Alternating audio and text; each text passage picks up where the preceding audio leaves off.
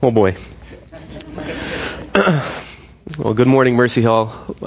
My name is David Neese, and I'm a member here with Kate. That was my beautiful wife who was up here a minute ago. And so though I'm not a stranger to a lot of you, I am a stranger to the pulpit, and especially the scary side of it. But nevertheless, I'm excited to be here before you guys this morning and to open up the Word together. If you were here last week when Ian preached, then you have a pretty good idea of where the sermon's going. So Steve asked us to fill in while he and Jen are gone several months ago, and we both said yes, but neither of us figured out until it was printed in the bulletin a few weeks ago that we were both preaching from the same book in the same chapter in passages that butt up to one another, and in fact even overlap a teeny tiny bit. But God works this way, all right? And I think He has important truths for us to understand from Colossians 1, and I pray that He uses me this morning to help illuminate some of those truths. If you weren't here last week, then I guess you'll be on pins and needles just waiting for the ending. And so let's pray. Let's ask that God would actually come and help me. Father, we want You to be glorified in us this morning and in this room this morning. And so I ask that You would work in me by Your Spirit to preach boldly, but to be completely dependent on You, Lord. And I ask that the hearts of those sitting in this room would be prepared to hear Your word, and that we'd be changed by it. We're so thankful for Your Son, Jesus, in whom all Your promises find their yes. It's in His name we pray. Amen. Bibles. Do we have Bibles that we need to be passed out? If you need a Bible, would you raise your hand and these men will bring one to you?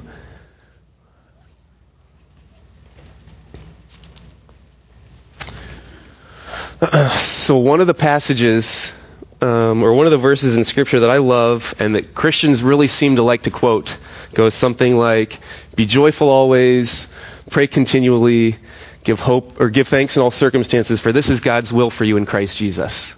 That's in 1 Thessalonians. That's not our passage.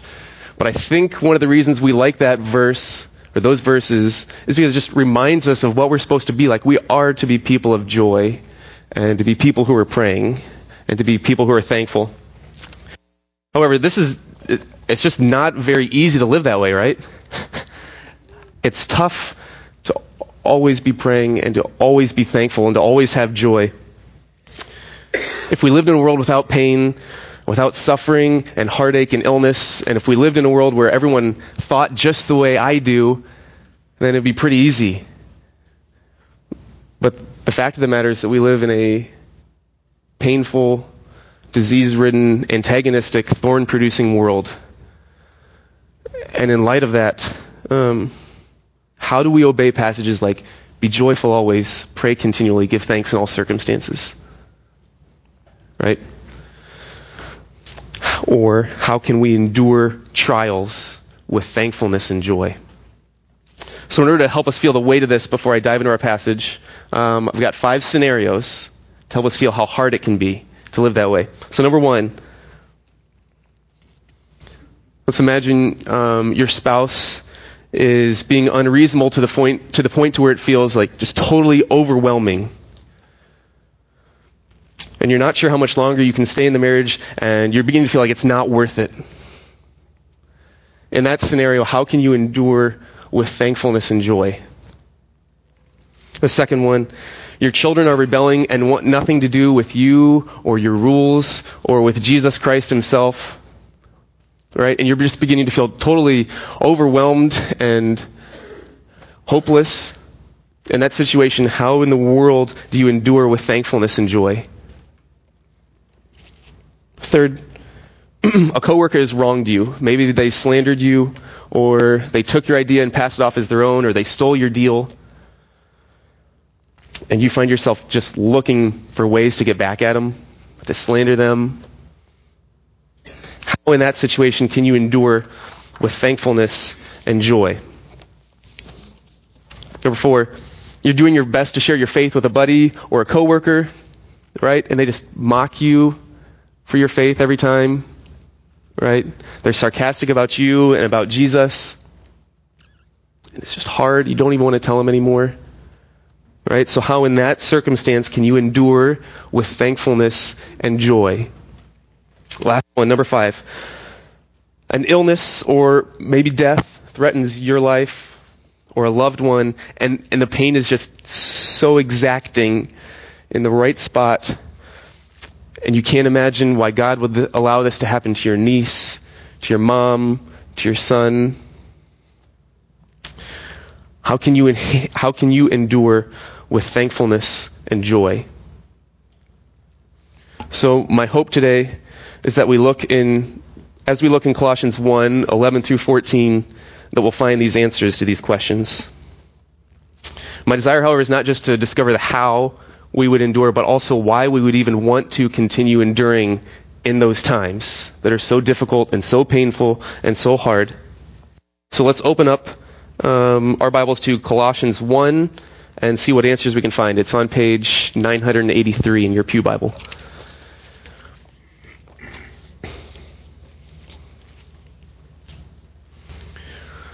So Colossians 1, verses 11 through 14. Actually, let me back it up while you're looking, if you're still looking. Let me give you a little bit of context. Paul, verses 1:3 through 8, is telling why it is that he's thankful for the Colossian people while he's praying for them, why he's thankful for the Colossian church, okay, when he prays for them. So 1:3 through 8, here's why I'm thankful for you when I pray. Beginning in verse 9, he actually starts his prayer. And then our passage this morning, 11 through 14, is the last half of his prayer. So, verse 11. Paul writes, "May you be strengthened with all power according to his glorious might, for all endurance and patience with joy, giving thanks to the Father who has qualified you to share in the inheritance of the saints in light. He has delivered us from the domain of darkness and transferred us to the kingdom of his beloved Son, in whom we have redemption, the forgiveness of sins." So again, 11 and the beginning of 12, Paul says, "May you be strengthened with all power according to his glorious might, for all endurance and patience with joy, giving thanks to the Father."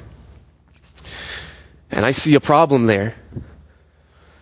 Who in their right mind, when they're going through times that require endurance and patience, do so with joy, giving thanks to the Father? I mean, when I'm going through a trial, I'm not sure my first thought is ever, "Oh, thank you, God. I'm so happy for this pain that you're putting me through right now, that I'm experiencing." Or, "Lord, thank you for this heartache. It's so good to me right now in my heart." Right? I mean, I'll speak for myself, but I'm pretty sure my typical initial response is something more along the lines of complaining.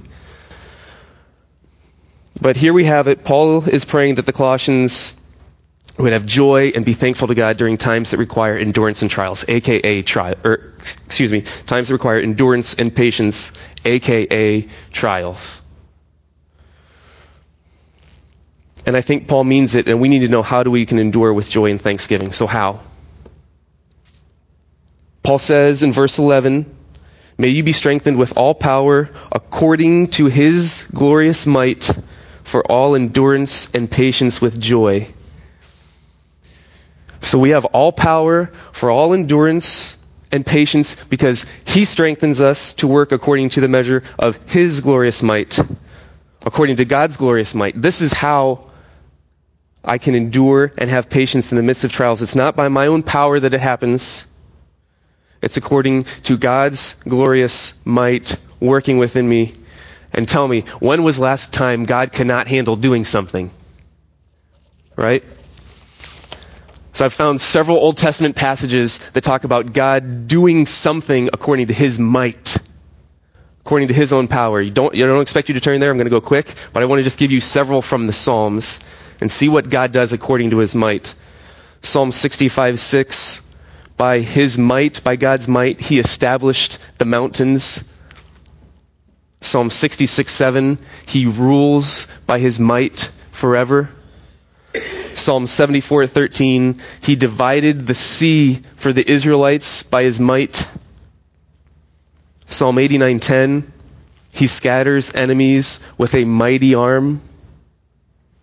Psalm 93:4, he is mightier than the waves of the seas. And then one in Isaiah, I have to read the whole thing. Isaiah 40:26, lift up your eyes on high and see, who created these? He who brings out their host by number, calling them all by name, by the greatness of his might, and because he is strong in power, not one is missing. He keeps the stars in place according to his might. So consider this the next time you're going through whatever it is that you go through that's terribly difficult and hard, and you think you cannot possibly have joy or give thanks during the trial. You are saying in effect to God, I know you can keep the stars in place according to your might, but you cannot give me joy right now. That's what I'm saying when I act that way, when I can't endure. You can. So this is how I am able to endure in my walk of faith with joy and thanksgiving during difficult marriage circumstances, or when I'm slandered at work, or when I'm dealing with serious illness of a loved one. Because if it were poor me, if it were poor David Neese stuck in the middle of serious illness in my kids, I would not be patient. And if it were merely me with a coworker who has wronged me and I just have a perfect opportunity for revenge and slander in front of a supervisor, I would take it. And if it was by my own power that I were trying to hold what seems to be a shambles of a marriage together, it would all fall apart. But God, in his mercy, gives me the power to endure and to be thankful according to his glorious, mountain-establishing, sea-splitting, star-holding might. It's not about me. It's not about my strength. It's not about my willpower. But it is about his power working in me that makes me patient and able to endure during difficult, real circumstances with joy and thanksgiving. So when I'm feeling like I can't go on, that I could not possibly endure the trial again, I plead with God for help, and I say, God, I was not made to do this by myself, and I need you to come right now and help me. I'm grieved, I'm dissatisfied, I'm angry, I've got heartache, and if you don't come right now and help me, I can't endure. And he will come and meet me, and he will come and meet you.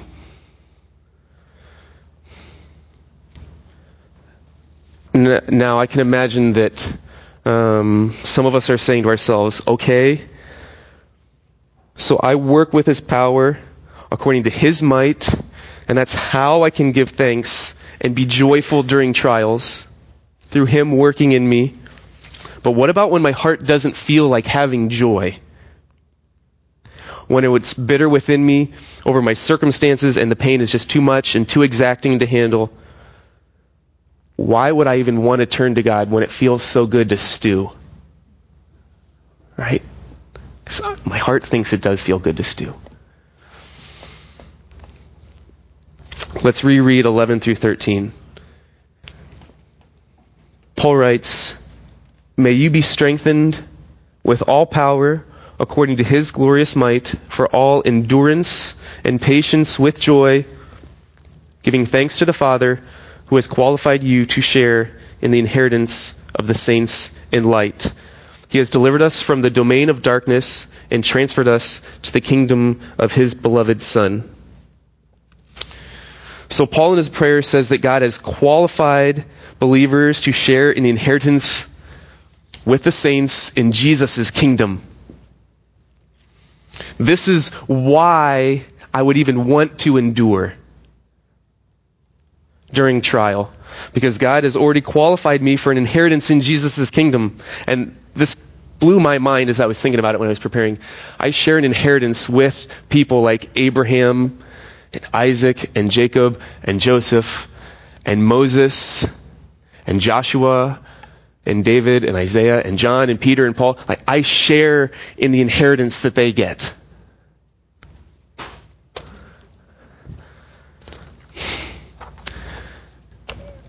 Now, I need your help a little bit here. I want to make sure that I'm not overreaching Paul's argument and what Paul's saying.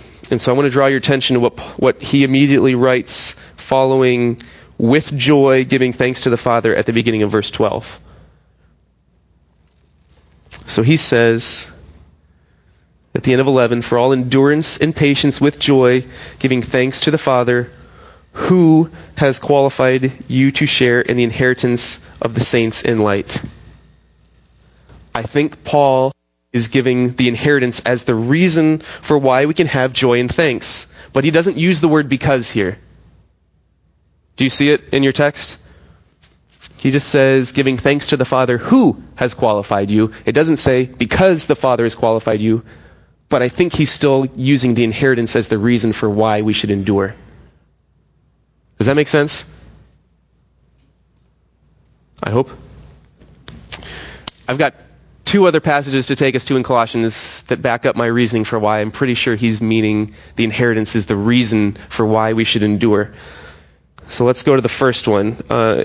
Turn over a couple pages to chapter 3, verses 23 and 24. In these verses, Paul is speaking to Christian slaves in Colossae, urging them to work heartily for the sake of the Lord. And let's see what his reason is for this exhortation. Chapter 3, verses 23 and 24.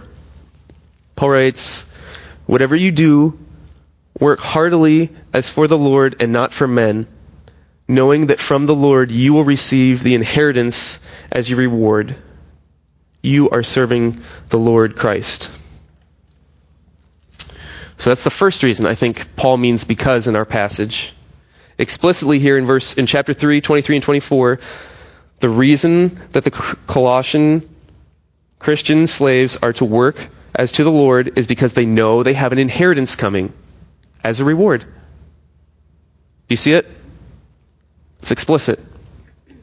But there's one more that I think is even stronger reason for why he means because in our passage. Go back to chapter 1, verses 3 through 5. Do you remember at the beginning I said, nice. Do you remember at the beginning I said, verses 3 through 8 talk about, Paul mentions, this is why I'm thankful when I pray for you. And then in verse 9 he actually starts his prayer and our verse is in the prayer. Right? So verses 3 through 8 are actually prep for what's going on in verses 9 through 14, our passage. Right? So let's read what he says in chapter 1, verses 3 through 5. Paul writes, we always thank God, the Father of our Lord Jesus Christ, when we pray for you, since we heard of your faith in Christ Jesus and of the love that you have for all the saints, because of the hope that is laid up for you in heaven. Of this you have heard before in the word of truth, the gospel. So did you see the reason for the Colossians' faith and their love for others? Paul says at the beginning of verse 5 that the reason that they have faith in Christ and love others is because of the hope that is laid up for them in heaven. This hope that is laid up in heaven is meant to drive my faith such that I trust Jesus more and love other people more. I think the chart's already up there. Do you see it? So, chapter 1, verses 3 through 5.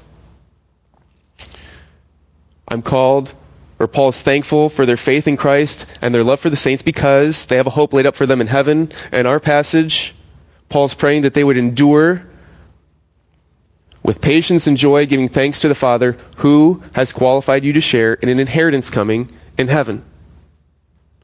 Does that make sense? So now I hope to make the clincher. We'll see. If 1, 3 through 8 talks about, I'll just read it. As verses 3 through 5 are prep for our passage in 11 through 14, explaining why he prays the way that he does, it makes sense then that his reason in verses 3 through 5 corresponds to what he says in 11 through 14, right? So in verses 3 through 5, he says that the hope of something laid up for them in heaven compels them to act. So I argue that the inheritance coming in the kingdom of his beloved Son in heaven compels them to act in enduring trials with joy and thanksgiving. Do you see it? So those are the reasons why. We see it elsewhere explicitly in Colossians twice, in 3:23 through 24, and then in 1:3 through 5, and since 1:3 through 5 is praying the way, I think we got it. All right, so let me give an analogy. Let's imagine there's this king of just immense wealth, unfathomable wealth.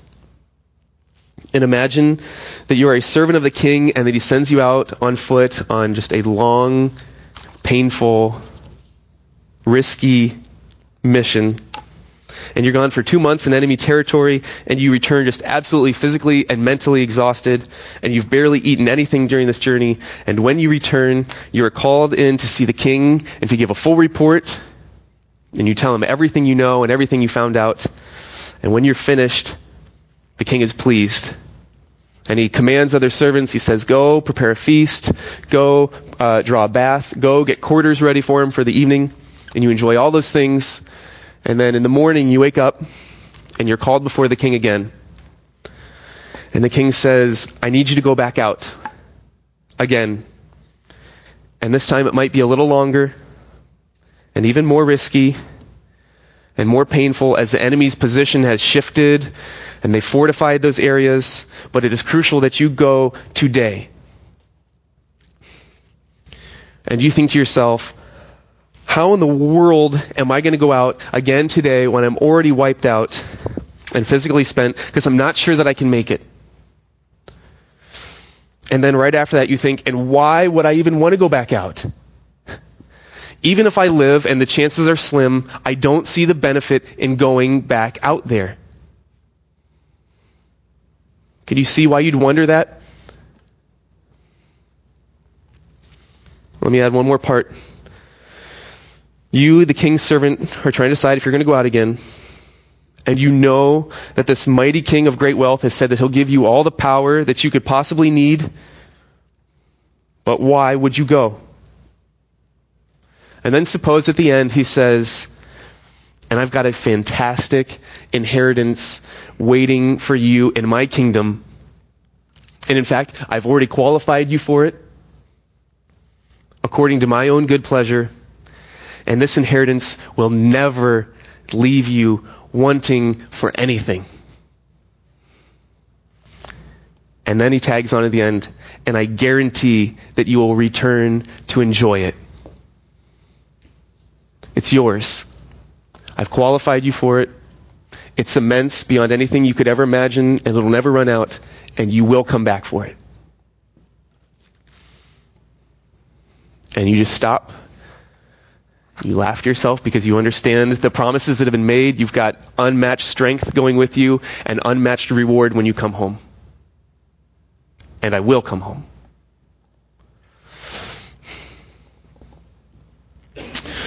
So now I'm you or I'm me, and I'm thinking, okay, so he's promised me something. He says it's pretty sweet. But I've got another question. I really, really want to know, before I go, what exactly is my inheritance, O king? Right? This is the crux. What is this inheritance? Paul obviously expects the inheritance to be amazing concerning the effect that it should have on my life now. It needs to make whatever endurance needing and patience requiring trial that I am going through on earth look puny in comparison. It must be great enough to encourage James to say, count it all joy, my brothers, when you meet trials of various kinds. Or for Paul to say, whatever gain I had, I count as loss. Or for Jesus to call those who are reviled and persecuted for trusting in him to rejoice and be glad. What is the reward that makes all trials in this world tiny in comparison? The reward is Jesus Christ himself in all of his glory, unmasked face to face forever. If you were here last week, Ian did a pretty good job. Right? And we could go to Ian's passage and see that Jesus makes all things, sustains all things, and he does it. It was done by him, for him, and through him, and he redeems all things to himself. That's a pretty glorious God. But I've got one more passage I want to show you too, that shows that the goodness of knowing Jesus makes any reward or treasure that we could have now seem paltry, and any pain or heartache seem puny. I think there's another slide here. You don't have to go there, it's on the board. So Paul makes it clear everywhere, and Jesus makes it clear everywhere that he's the reward. But I think this one's the clearest, though it's not in our text. Paul writes in Philippians 3:7-8, "But whatever gain I had, I count as loss for the sake of Christ. Indeed, I count everything as loss because of the surpassing worth of knowing Christ Jesus my Lord. For his sake, I have suffered the loss of all things and count them as rubbish in order that I may gain Christ." Jesus Christ is the reward that makes all other rewards seem like rubbish. And all other pain and heartache and everything else we could go through seem puny in comparison.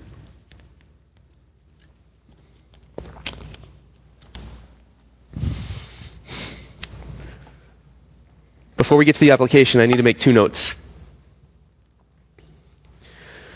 Number 1, I am not in any way trying to minimize the pain and reality of the difficult life circumstances that at times can seem unbearable. But what I am doing, what I'm seeking to do, is to maximize the greatness of the inheritance that we have in beholding God in the face of Jesus for forever. Our struggles and our pains are great, but Jesus is infinitely greater, and his glory will shine brightly forever. So again, I'm not minimizing the pain, but merely trying to accurately portray as best as I can the greatness of Jesus. And a second note, we need to note that the inheritance does not depend on me as though I have earned it. God qualifies me for the inheritance. Certainly it's my job to walk in faith, trusting Jesus, treasuring Jesus, but even my faith is a blood-bought, merciful gift. I did not qualify myself, and you did not qualify yourself. God did. So the second note, don't think you've earned the inheritance. God has qualified you. He's qualified me. So application. Let's feel the weight of the glory of the inheritance that we have coming. I've picked 2 passages that help me. They're ones that I love in desiring and cherishing Jesus' glory above all other things. And my hope is that these will also stir in your heart a desire to see Jesus that way and to know him that way. First, let's head to Revelation chapter 21. Verses 22-25, it's on page 1041 in your Pew Bible.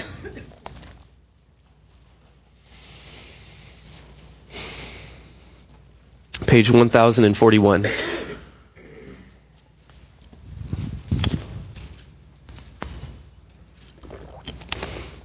In this passage, John is having a revelation of the New Jerusalem coming down out of heaven, and he is describing it here for the reader.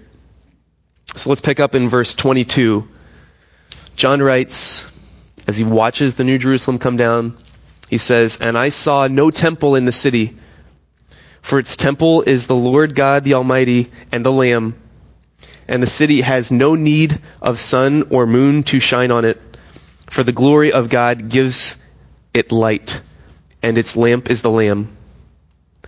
By its light will the nations walk, and the kings of the earth will bring their glory into it, and its gates will never be shut by day, and there will be no night there." Do you see this? There is no need for sun or moon to shine in heaven because Jesus himself will be shining so brightly that the sun and moon will become completely unnecessary. This is a glorious inheritance that makes any earthly inheritance seem trifling. This is an inheritance that I want, one that makes the sun void, null, unnecessary. One more. John 6:35. It's on page 892.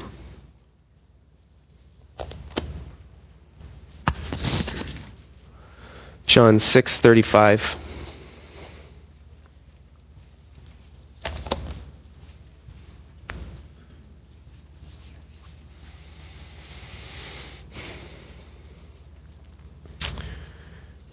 And here Jesus is in dialogue with a crowd that just the day before he had fed miraculously with 5 loaves and 2 fish. And then they ask Jesus for another sign to show them who he is. And they ask for the bread that Jesus describes as giving life to the world.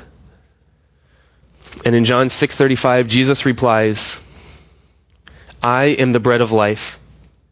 Whoever comes to me shall not hunger, and whoever believes in me shall never thirst. This is a glorious inheritance, one that can satisfy forever. Jesus says, I satisfy forever like nothing else ever could. And this is strange to us and foreign to us because everything we know dies, rots, decays, rusts, ends. But Jesus will satisfy forever.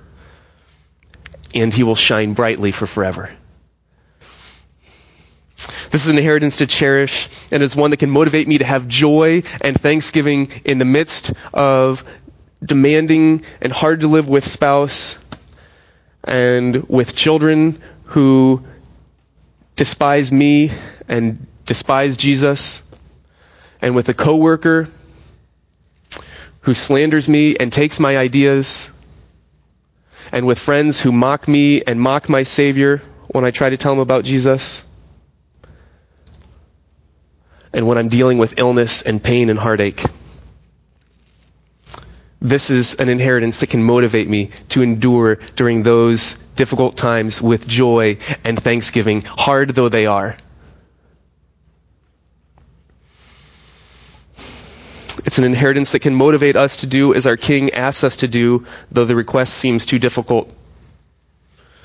So my hope today, Mercy Hill, is that we will ponder these passages and pray for a heart to see Jesus as a greater, satisfying, glory-shining inheritance, because seeing him this way enables us to endure with joy and patience. Let's pray.